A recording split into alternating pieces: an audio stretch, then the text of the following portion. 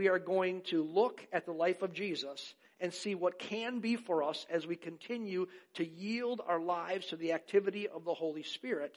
And this week, the part of Jesus' life that we're going to be dwelling in or meandering through will be the section of his life of his suffering and his death. We're going to invite the Holy Spirit to help us be more like Jesus in our own sufferings and our own deaths. And you go, well, deaths? Well, there's many deaths in our life. There's all kinds of things, if you walk with Jesus, that the Spirit of the Lord is going to invite you to put away. He's going to invite you to let go. He's going to invite you to let die in your life, because out of that death, he wants to bring resurrection. He's going to let something not as good that you maybe are holding to die, so that he can resurrect something better in your life. So we need to think about this, this idea of how do we suffer, and literally how do we let things die in our lives. And that's what this week is going to be all about. And really, we are going to place as our desire this week what the Apostle Paul said was his greatest desire. We looked at this one verse a little while ago when we were going through the book of Philippians.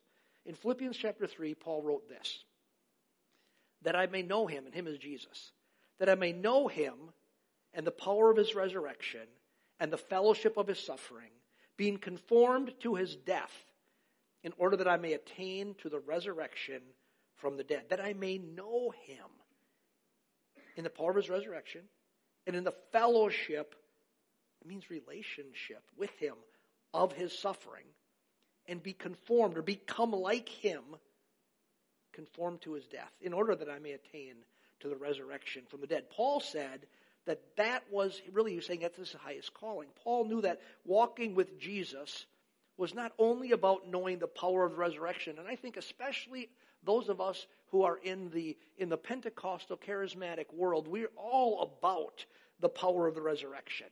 That's the stuff that we love. That's the stuff we want to dwell on. That's the stuff we want to think about. You know, God healing the sick and providing blessings and delivering us from our issues. And all those things are good and right. But that walking with Jesus was also about being conformed to his death, Paul is saying, and walking through suffering the way that Jesus walked through suffering. Now, let's be honest with ourselves this morning. Talking about suffering and death isn't something that we usually like to do. If I would have said this morning, hey everybody, not only is it snowing out, but we're going to talk about your suffering and your death, I'm pretty sure we'd even have a number of less seats being filled up. I think we live in the culture that probably tries harder than any other culture currently in existence or any culture that has ever existed. We try harder to avoid at all cost suffering and talking about death. Because those things just don't fit within our goals, our trajectory of what we want in life. You know, what do we really want? If we're really honest with ourselves, take all the fluff out. What are we really, most people, honestly looking for? Pleasure, security, fun, ease. Those are the things that we really want. But Paul, we just read, and Ignatius in this process, and surely Jesus, understood that suffering and death are part of human life, and they want us to understand that suffering and the death of many things are not things to be avoided. Even though our culture tries to avoid it, let's stay so busy we don't think about this stuff, or let's use our resources so we don't have to engage in suffering. But they're trying to tell us they're not things to be avoided. In fact, Paul, he says this, he welcomed, this is crazy, if you stop and listen to what Paul says, he welcomed the fellowship or the relationship, and fellowship is a good relationship, the fellowship of suffering with Jesus. Because he knew that there would be a benefit and a blessing of doing that. He knew one thing, that his character would be formed, that we're formed in suffering, and then we're formed in the death of these things, that we let go, these lesser things we let go to get greater things. He understood that. And he also understood this. He saw it's a fellowship. The fellowship is about relationship. There's a fellowship that happens with Jesus in suffering that happens no other way. Matter of fact, if you talk to people who have suffered greatly and are suffering greatly, and I've done this, and you say, is Jesus really with you? Without a doubt, every person I've ever asked that question has said, Jesus is with me greater in suffering than any other time. And they'll say this, I don't want to go through the suffering. I wouldn't wish that upon myself. If they've come out the other side, they don't want to ever go back there, but they'll say, I would never trade it. Because Jesus was never nearer to me than when I suffered. And Paul, that's what he's getting at. He's saying there's a fellowship of the suffering. So today and this week, we are going to spend our time dwelling on, and I'm inviting you to spend time dwelling on the suffering and the death of Jesus. And like the previous weeks, Ignatius offers us a focus for the week, the purpose of the week. And in every week, what have we learned? They're called the what? The grace I seek. That every week he's going to say, hey, here's your focus for the week. And he calls it the grace I seek. And we've been reading those every week. And so let me read to you the grace I seek from Ignatius for this week as we're talking about living into the suffering and death of Jesus. And remember, these are on the handout that are out in the Connection Center. They're online on Facebook and on our website. So you don't have to. Some people said, I can't write that fast. I'm saying they're all provided for you. Here's what Ignatius says for this week. The grace I seek this week. Lord, my desire is to experience what you went through in your passion. Help me to see and feel. Lord, give me also a heightened sense of sorrow, regret, and confusion. How could this possibly be?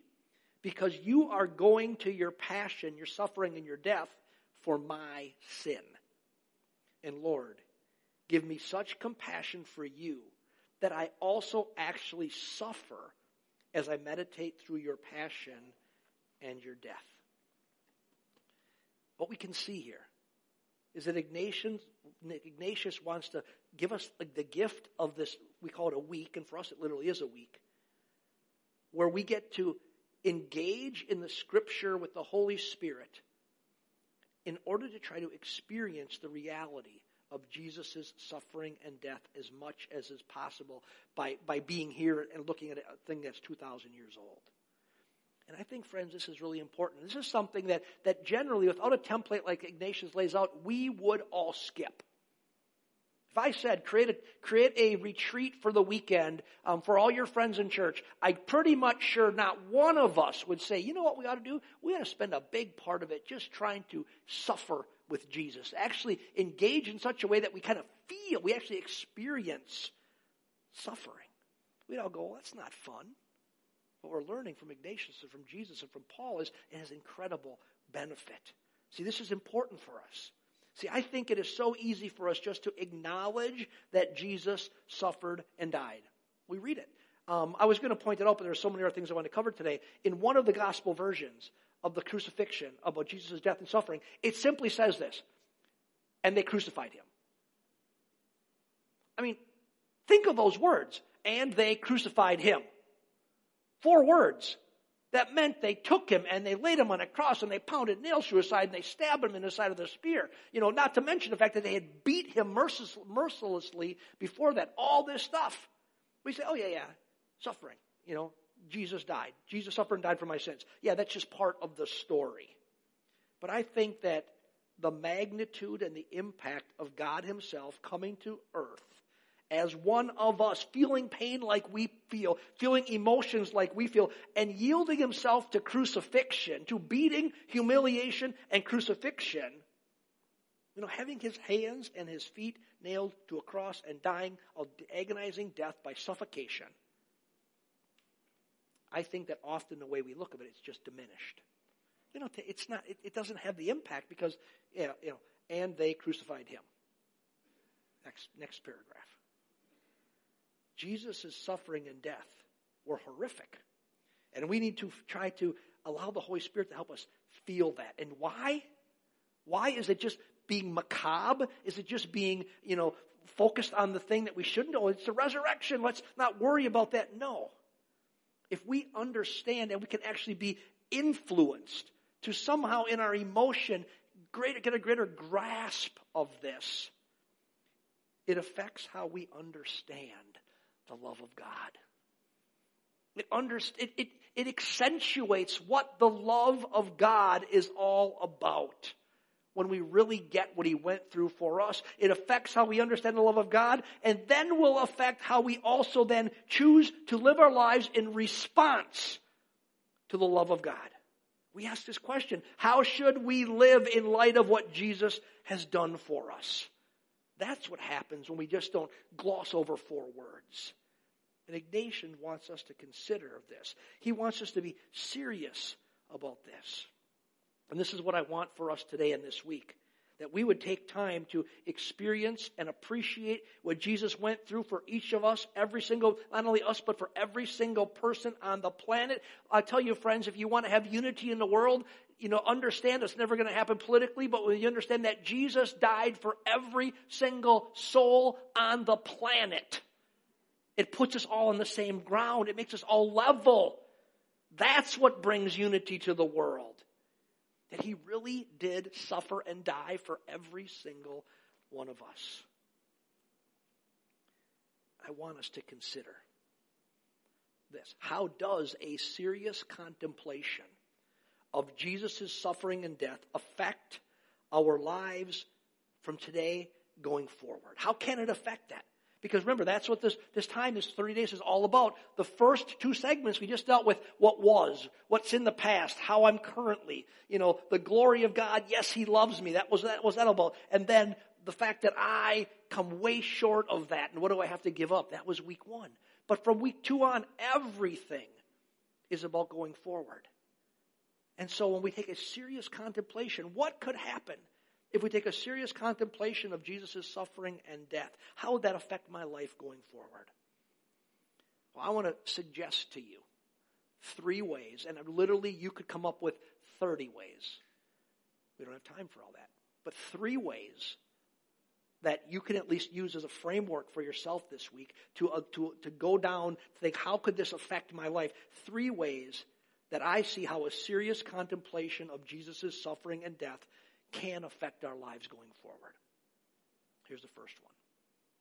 It makes us more conscious of the seriousness of our own sin. We live in a world where sin is a word that people don't even believe is real anymore. That's just the reality of our culture. Sin is not even to most people a real word. There's no concept for it anymore. But here's what we need to understand in light of this. Sin is a big deal. Sin is the reason for all the pain and the loss and the division and the destruction in the world. People say this stuff all the time. Suzanne pointed out to us a beloved friend that we have who was going through some issues and talking about the political world and said, how could God allow this to happen? And Suzanne stops and said, when will people stop saying God did it? God doesn't allow junk to happen. Sin is the cause for the pain in the world. Sin, men rejecting God's good way.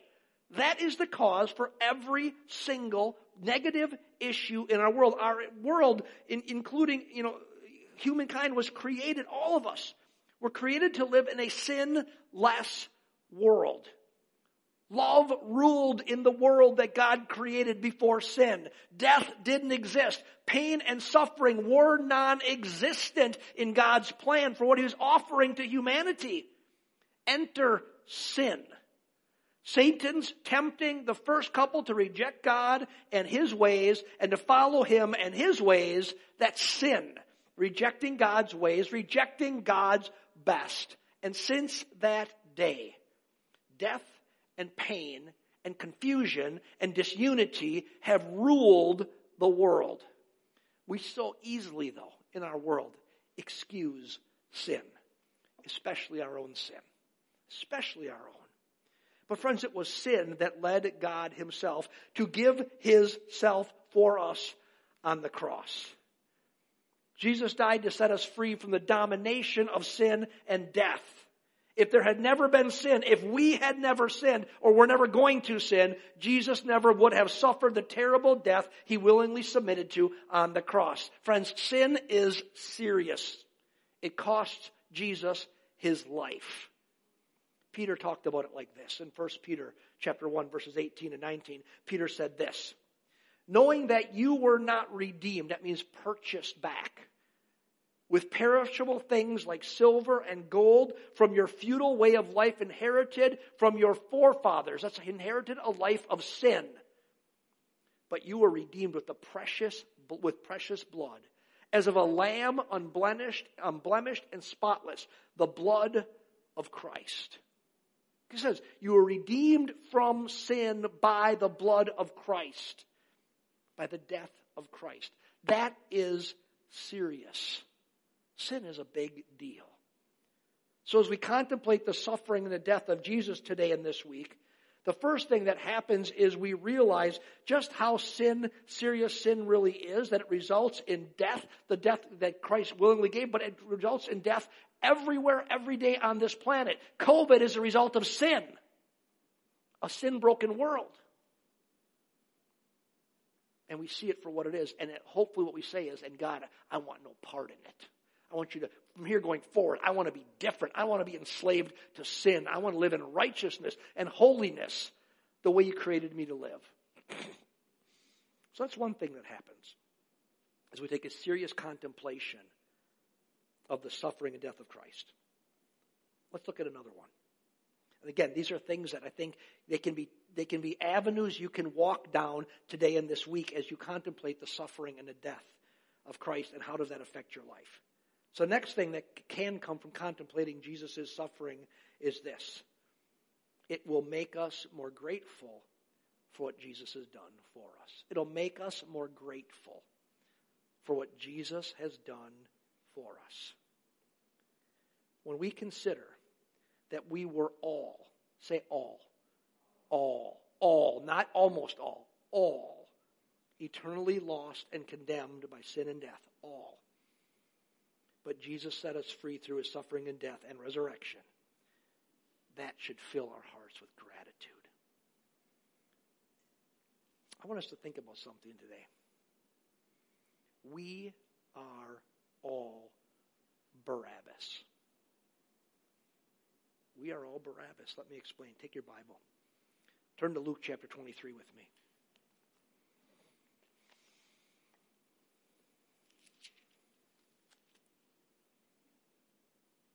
In the section we're going to look at, in Luke 23, here Jesus is being examined by Pontius Pilate. The Jews have falsely accused him. They've beaten him. This is a mock trial he's going through. They're trying to say kill him. He's before Pilate. Pilate's saying, I see absolutely no reason to crucify this guy. I see no reason. I find no guilt in this man deserving any of this. And Pilate says, I want to punish him and release him. Let's start reading about that in verse 15. No, nor has Herod, for he's talking about hasn't found guilt. For he sent him back to us, and behold, nothing deserving death has been done by him. Therefore I'll punish him and release him. Now he is obligated to release to them at the feast one prisoner. But they cried out all together, saying, Away with this man, and release for us Barabbas. And he was one who had been thrown into prison for an insurrection made in the city and for murder. And Pilate, wanting to release Jesus, addressed them again. But they kept crying out, saying, Crucify, crucify him. And he said to them the third time, Why? What evil has this man done? I found in him no guilt demanding death. Therefore I will punish him and release him. But they were insistent, and with loud voices asked that he be crucified, and their voices began to prevail.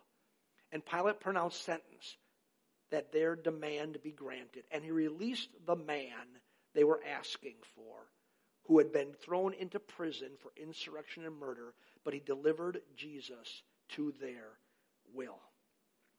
Here's the truth. That's why I believe the story is included in Scripture. We are all Barabbas. We are guilty of sin. And we have been punished, sentenced to punishment. But Jesus took our place. Jesus gave his life. He was killed, and Barabbas was set free. We call it substitutionary atonement. The guiltless one taking the punishment willingly for the one who is guilty. we have been set free. Our sentence of death has been wiped away, just like Barabbas. All because Jesus chose to suffer and die in our place. Jesus could have resisted. Jesus could have walked away. It says in a different place, Jesus could have called legions of angels to set him free, but he chose not to do it because he knew it was the will of the Father that he would suffer. He suffered and died in Barabbas' place. Our contemplation of this truth should fill our hearts with awe and gratitude. A real man sentenced to death and a real God giving his life.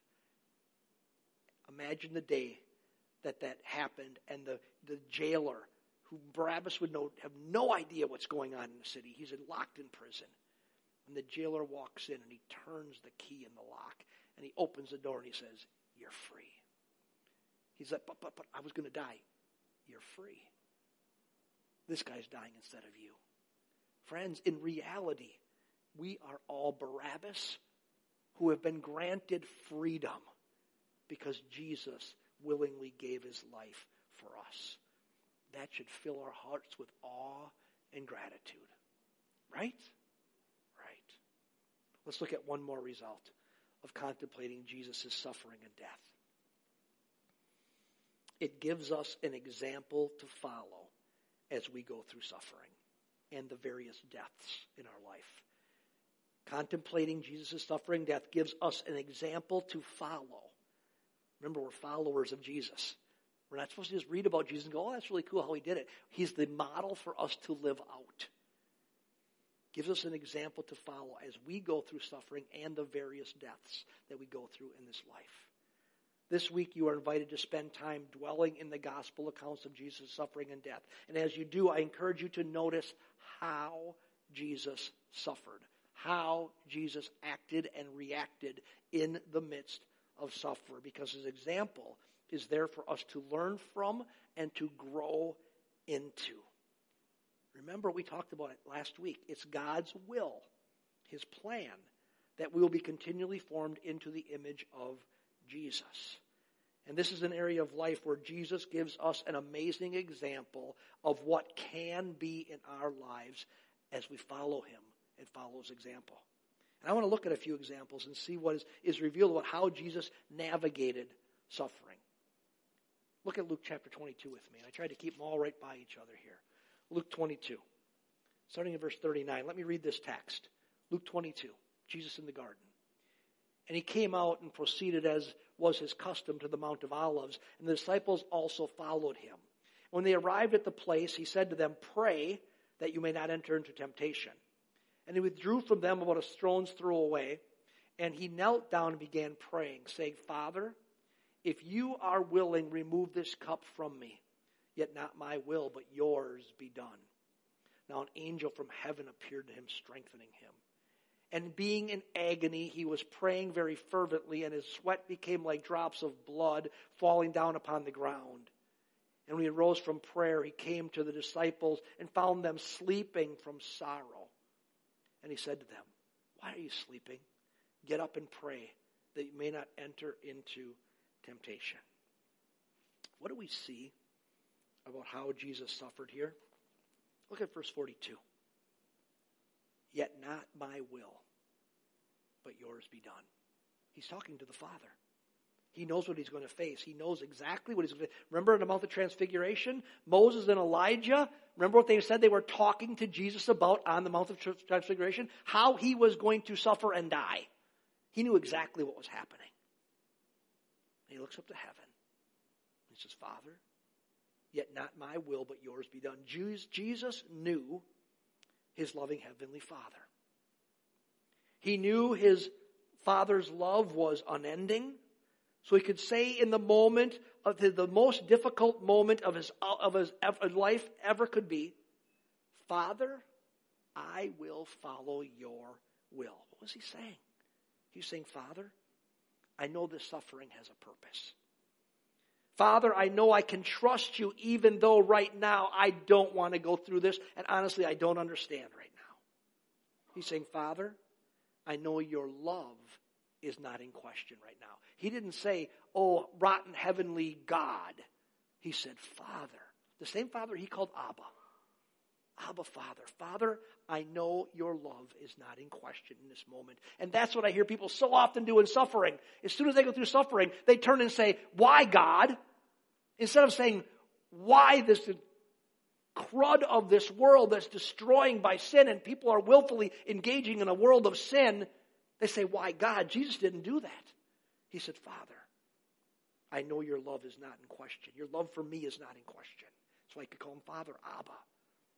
Father, I know your will is always best. That's why he could say, not my will, but yours be done. Friends, imagine how our suffering would change when we walk through it the way Jesus walked through suffering.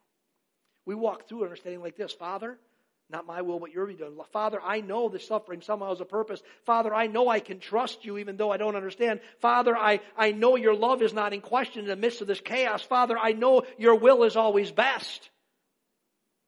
Imagine all the difference that makes as you go through suffering. And friends, if you think you're not going to go through suffering, you're just wrong. Because if it's not today, it's going to be tomorrow. And it might be today. It might be today. And it might have been 100 todays in a row. Suffering is part of human existence. It makes all the difference to walk through suffering with the perspective that Jesus had. And he invites us to have that perspective because we are his children. We're joint heirs with Jesus. We can walk through suffering the same way Jesus did. Let's look at another situation and see what we find. Also in Luke chapter 22. Just two verses, verses 50 and 51. This is when they're coming to arrest Jesus. Judas leads this rebellion against Jesus. And 50 and 51 says, and one of them, we know it's Peter, struck the slave of the high priest with a sword and cut off his right ear. But Jesus answered and said, stop! No more of this. And he touched his ear and he healed him. We always have to put these things in their real perspective. Remember what's going on here. Jesus knows this is the very beginning of the arrest that's going to lead to his horrible death. An unjustified arrest. And his followers, those he loves, his beloved, Peter, his right-hand man, grabs his sword, comes to his aid and says, I'm going to fight for you. I make you feel good. I'm not alone. And Peter trying to cut the head off of the slave, but misses and cuts off his ear. And what does Jesus do? He stops his friend and he takes time to heal the hurting man. In the midst of his betrayal and suffering, he saw the need and he gave love. He stopped in the midst of his suffering and he saw the need of another person and he offers his love and his help, his healing in the life of that person. All I can say is, wow. How do we usually act? In the midst of the chaos, how do we usually act? Honestly, we lash out and we attack back. Well, you said this, so I'm saying that. One punches and the other one punches back. It's just the way of the world without the example of Jesus. But friends, what would the world be like if we suffered like Jesus? It would be wonderful because suffering's inevitable. But what happened if we suffered like Jesus as we walked through the inevitable suffering? Can you imagine how your family life would be if we all treated one another with such grace and love like Jesus did in the midst of his suffering? When somebody was hurting, he stopped and he rendered help and aid. Can you imagine what it would be like? It'd be like heaven on earth. And that's God's plan for his church. We're outposts of heaven. Your family is an outpost of heaven where we live like heaven on earth because we live with the King of glory and Jesus and filled with our Spirit. God inviting us to say, you can live like Jesus because I've put my Spirit within you. So this week, We're going to dwell in the suffering and the death of Jesus. And maybe before today you said, who would ever want to do this? Can you kind of understand how this could be a really good thing as we dwell in the suffering and the death of Jesus and we ask the Holy Spirit to show us what could be in my life as I learn to suffer like Jesus. And I understand that he's going to call me to let things die that need to die.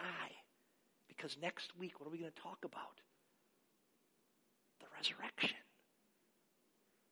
Public life, suffering and death. But what comes? What's the Christian cycle? Resurrection.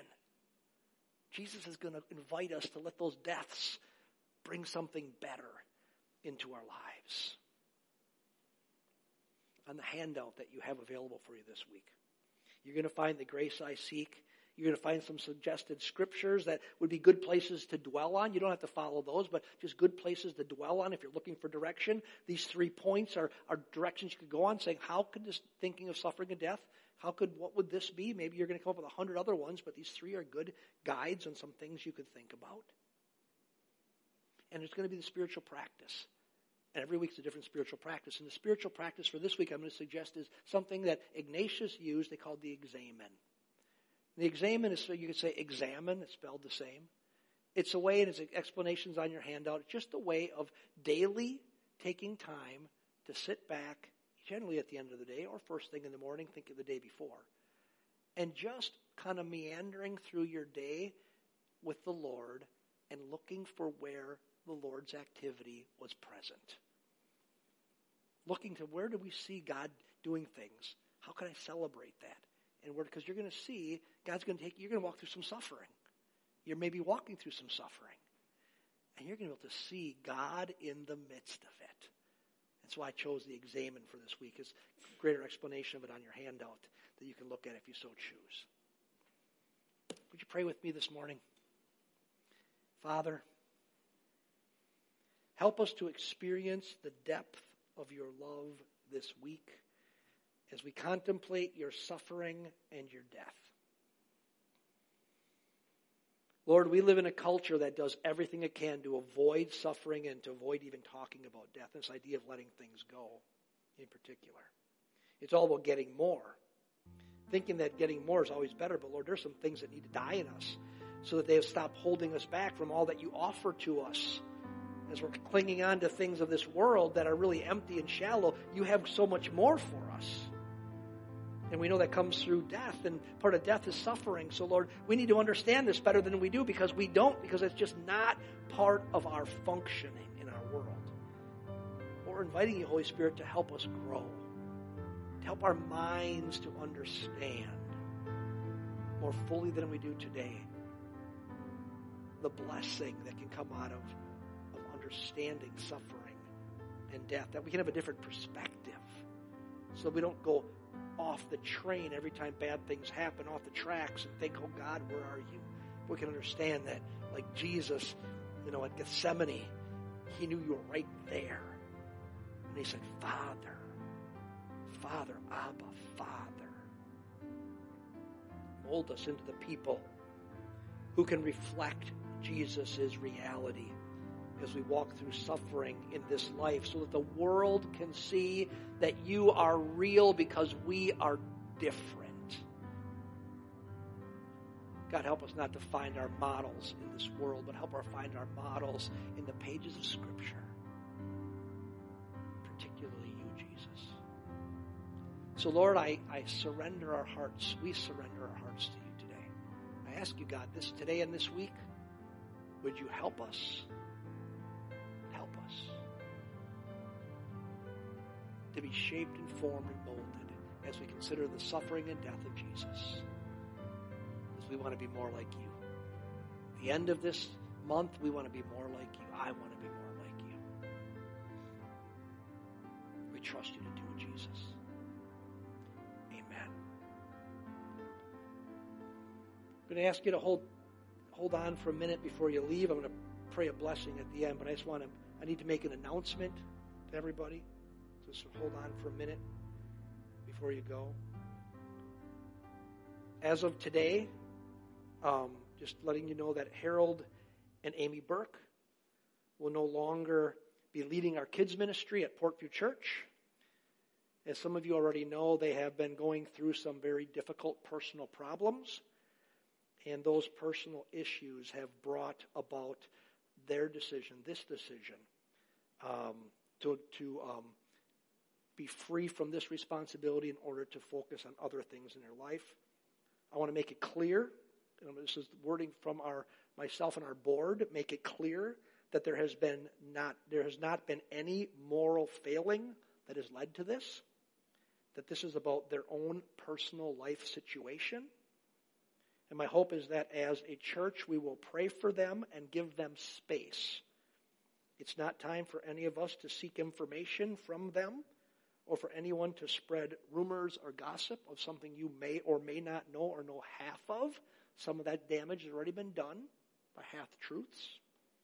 Again, this is not tied to any moral failing. It is about their personal life situation. So just understand that from today on, Harold and Amy will not be leading our kids' ministry at Portview. Because of that,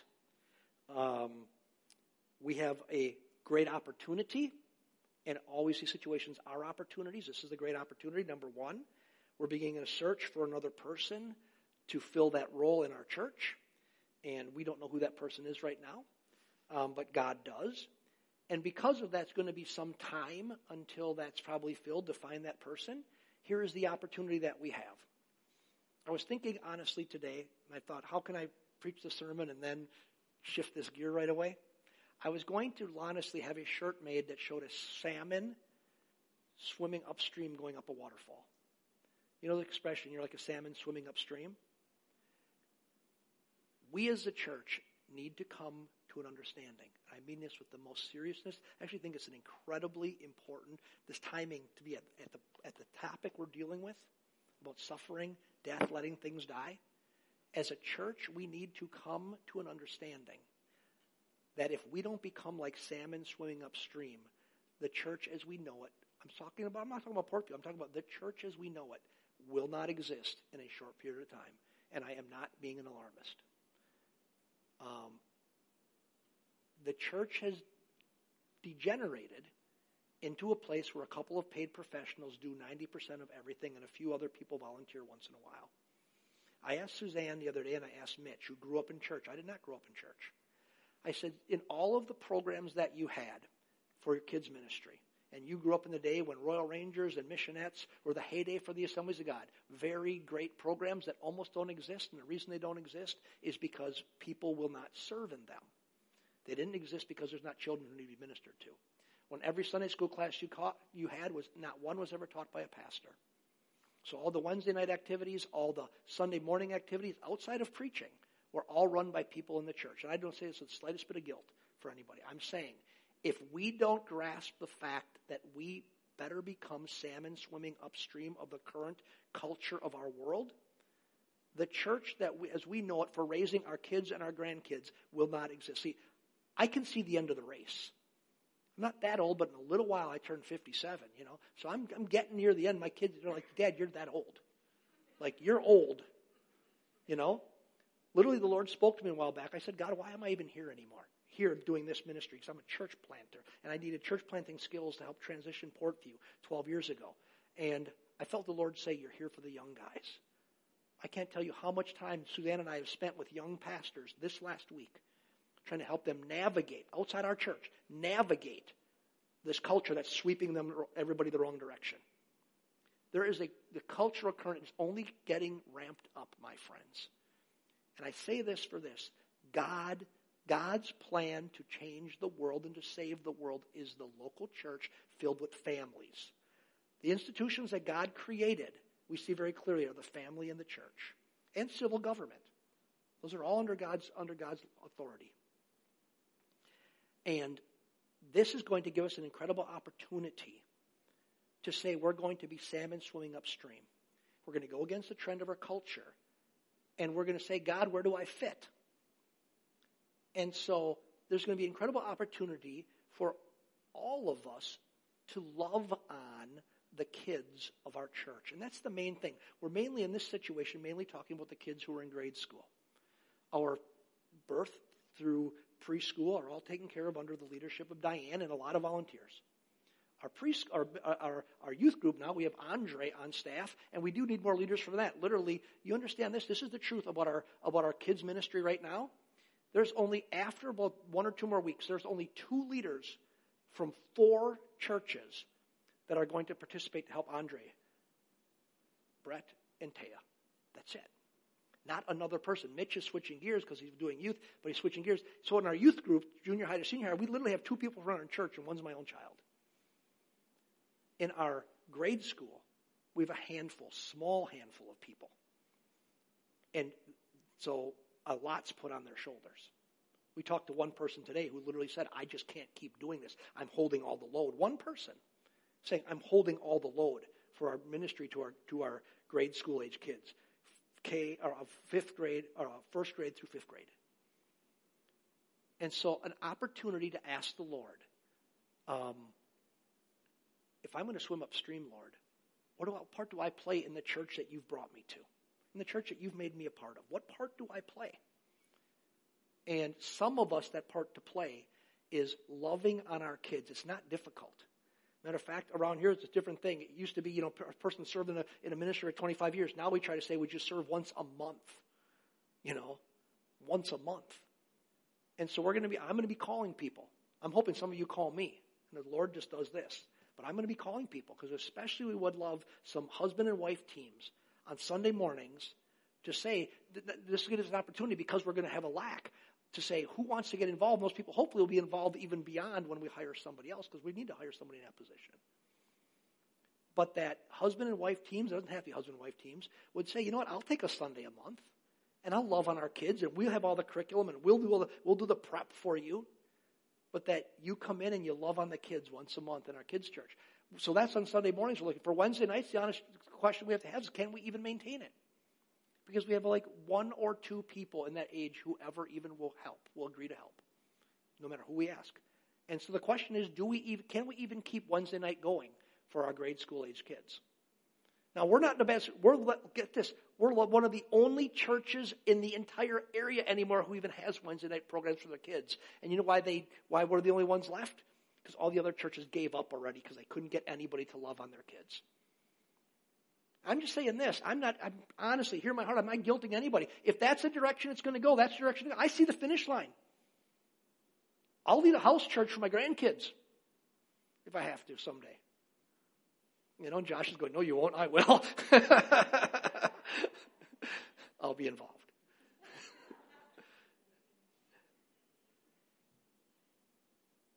But we have to be salmon swimming upstream here. We're not going to, we can change the culture one person at a time, but we have to understand the culture is against us. Everything is pushing against us. And I'm not defeated by that. I'm not upset by that. I just recognize it for what it is. But I'm saying and I'm not saying we got to maintain what we've always had, because guess what? COVID's given us a great chance to refocus and do something better. But here's the deal. This is a great opportunity where, because of the sadness and the tragedy of a family in our church and their own personal struggles, the reason they were put in this position is because they did everything. They volunteered and they did everything. And it was like, hey, it's simple to put them in. They were doing everything. Let them keep doing everything. We'll just give them a job doing everything. Well, guess what? There's no other person I see that was, when we went through a transition, like, well, here's the heir apparent. But you know what? A whole bunch of us could be heir apparents. A whole bunch of us can find a place to fit in ministering in many ways, but one of the ways is ministering to our kids. And so if the Lord's going to tug on your heart at all, tell me. We're going to have to figure out how to keep our Wednesday night ministry going and get better. It needs to get better. And our Sunday morning kids church going and get better. We may have to make some changes. We might make some changes that the kids stay in here in the beginning and they go through worship, and then we release them, and it's only a 45-minute block of time, and you're doing a lesson and some games or something, that kind of stuff. But the main thing of all our kids, the main thing in church, especially birth through 5th grade, is that they understand that this is a place to be loved. You don't have to be a great teacher. You don't have to be, say, I don't have the gifts. You know what? If you have the love of Christ, you have whatever gifts you need to love on a kid for Jesus. And the more the merrier. The more we get, the easier it is because people don't do it as often, and we have more people in there. And get this, the needs of our kids, like never before, are ramped up. I've never experienced something like it. The amount of kids with very real problems, like emotional problems in their lives. And so the more people we can have ministering, the easier it is to just love on those kids well. So be asking the Lord this week. Suffering and death. There might be some, you might say, well, that sounds like suffering to me. Maybe it's what God wants you to do. It shouldn't be suffering, but maybe it is. But death, maybe there's a death of something. Maybe you got to give up some freedom.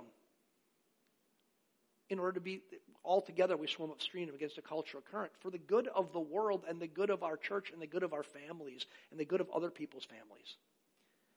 And so, I believe it's an incredible opportunity. That's the way I feel. I have no idea how it's going to work out. I think it's a great opportunity to go forward, to get better. And we're going to watch it happen. And so, pray for the Burks. And again, it's really not the time to reach out to them. And that's, you say that sounds so harsh. It's not. It's for their sake. Because there's just a lot of personal turmoil going on. And you're going to get two different sides. And it's just not going to be healthy for anybody. Would you stand with me? Let's pray together. Jesus, you are a good, or Father, you are a good, good Father. And Lord, we look today at this amazing love that you have, that you would die for us. And we ask this, in light of the reality that you died for us, what should our response be? What deaths are there? What even sacrifices are there? Sufferings are there? That could all be part of living the most glorious, fulfilled life in the world. And Lord, I understand. We understand. We are salmon swimming upstream. We really are. The culture is going the wrong way. We understand that. But we're not. We want to, you said about spiritual warfare, do everything you can stand and then stand firm. Well, Lord, that's who we are. We're going to do everything we can to stand, then we're going to stand firm. This church has had your hand upon it for 40 plus years, and the reality of your goodness has been shed abroad in this place for decades. And we know that your future going forward is bright. So, Lord, we pray. Help us navigate this time in a way that we become better. So, Lord, we are yours. We love you. We give our hearts to you. Thank you for your goodness in Jesus' name.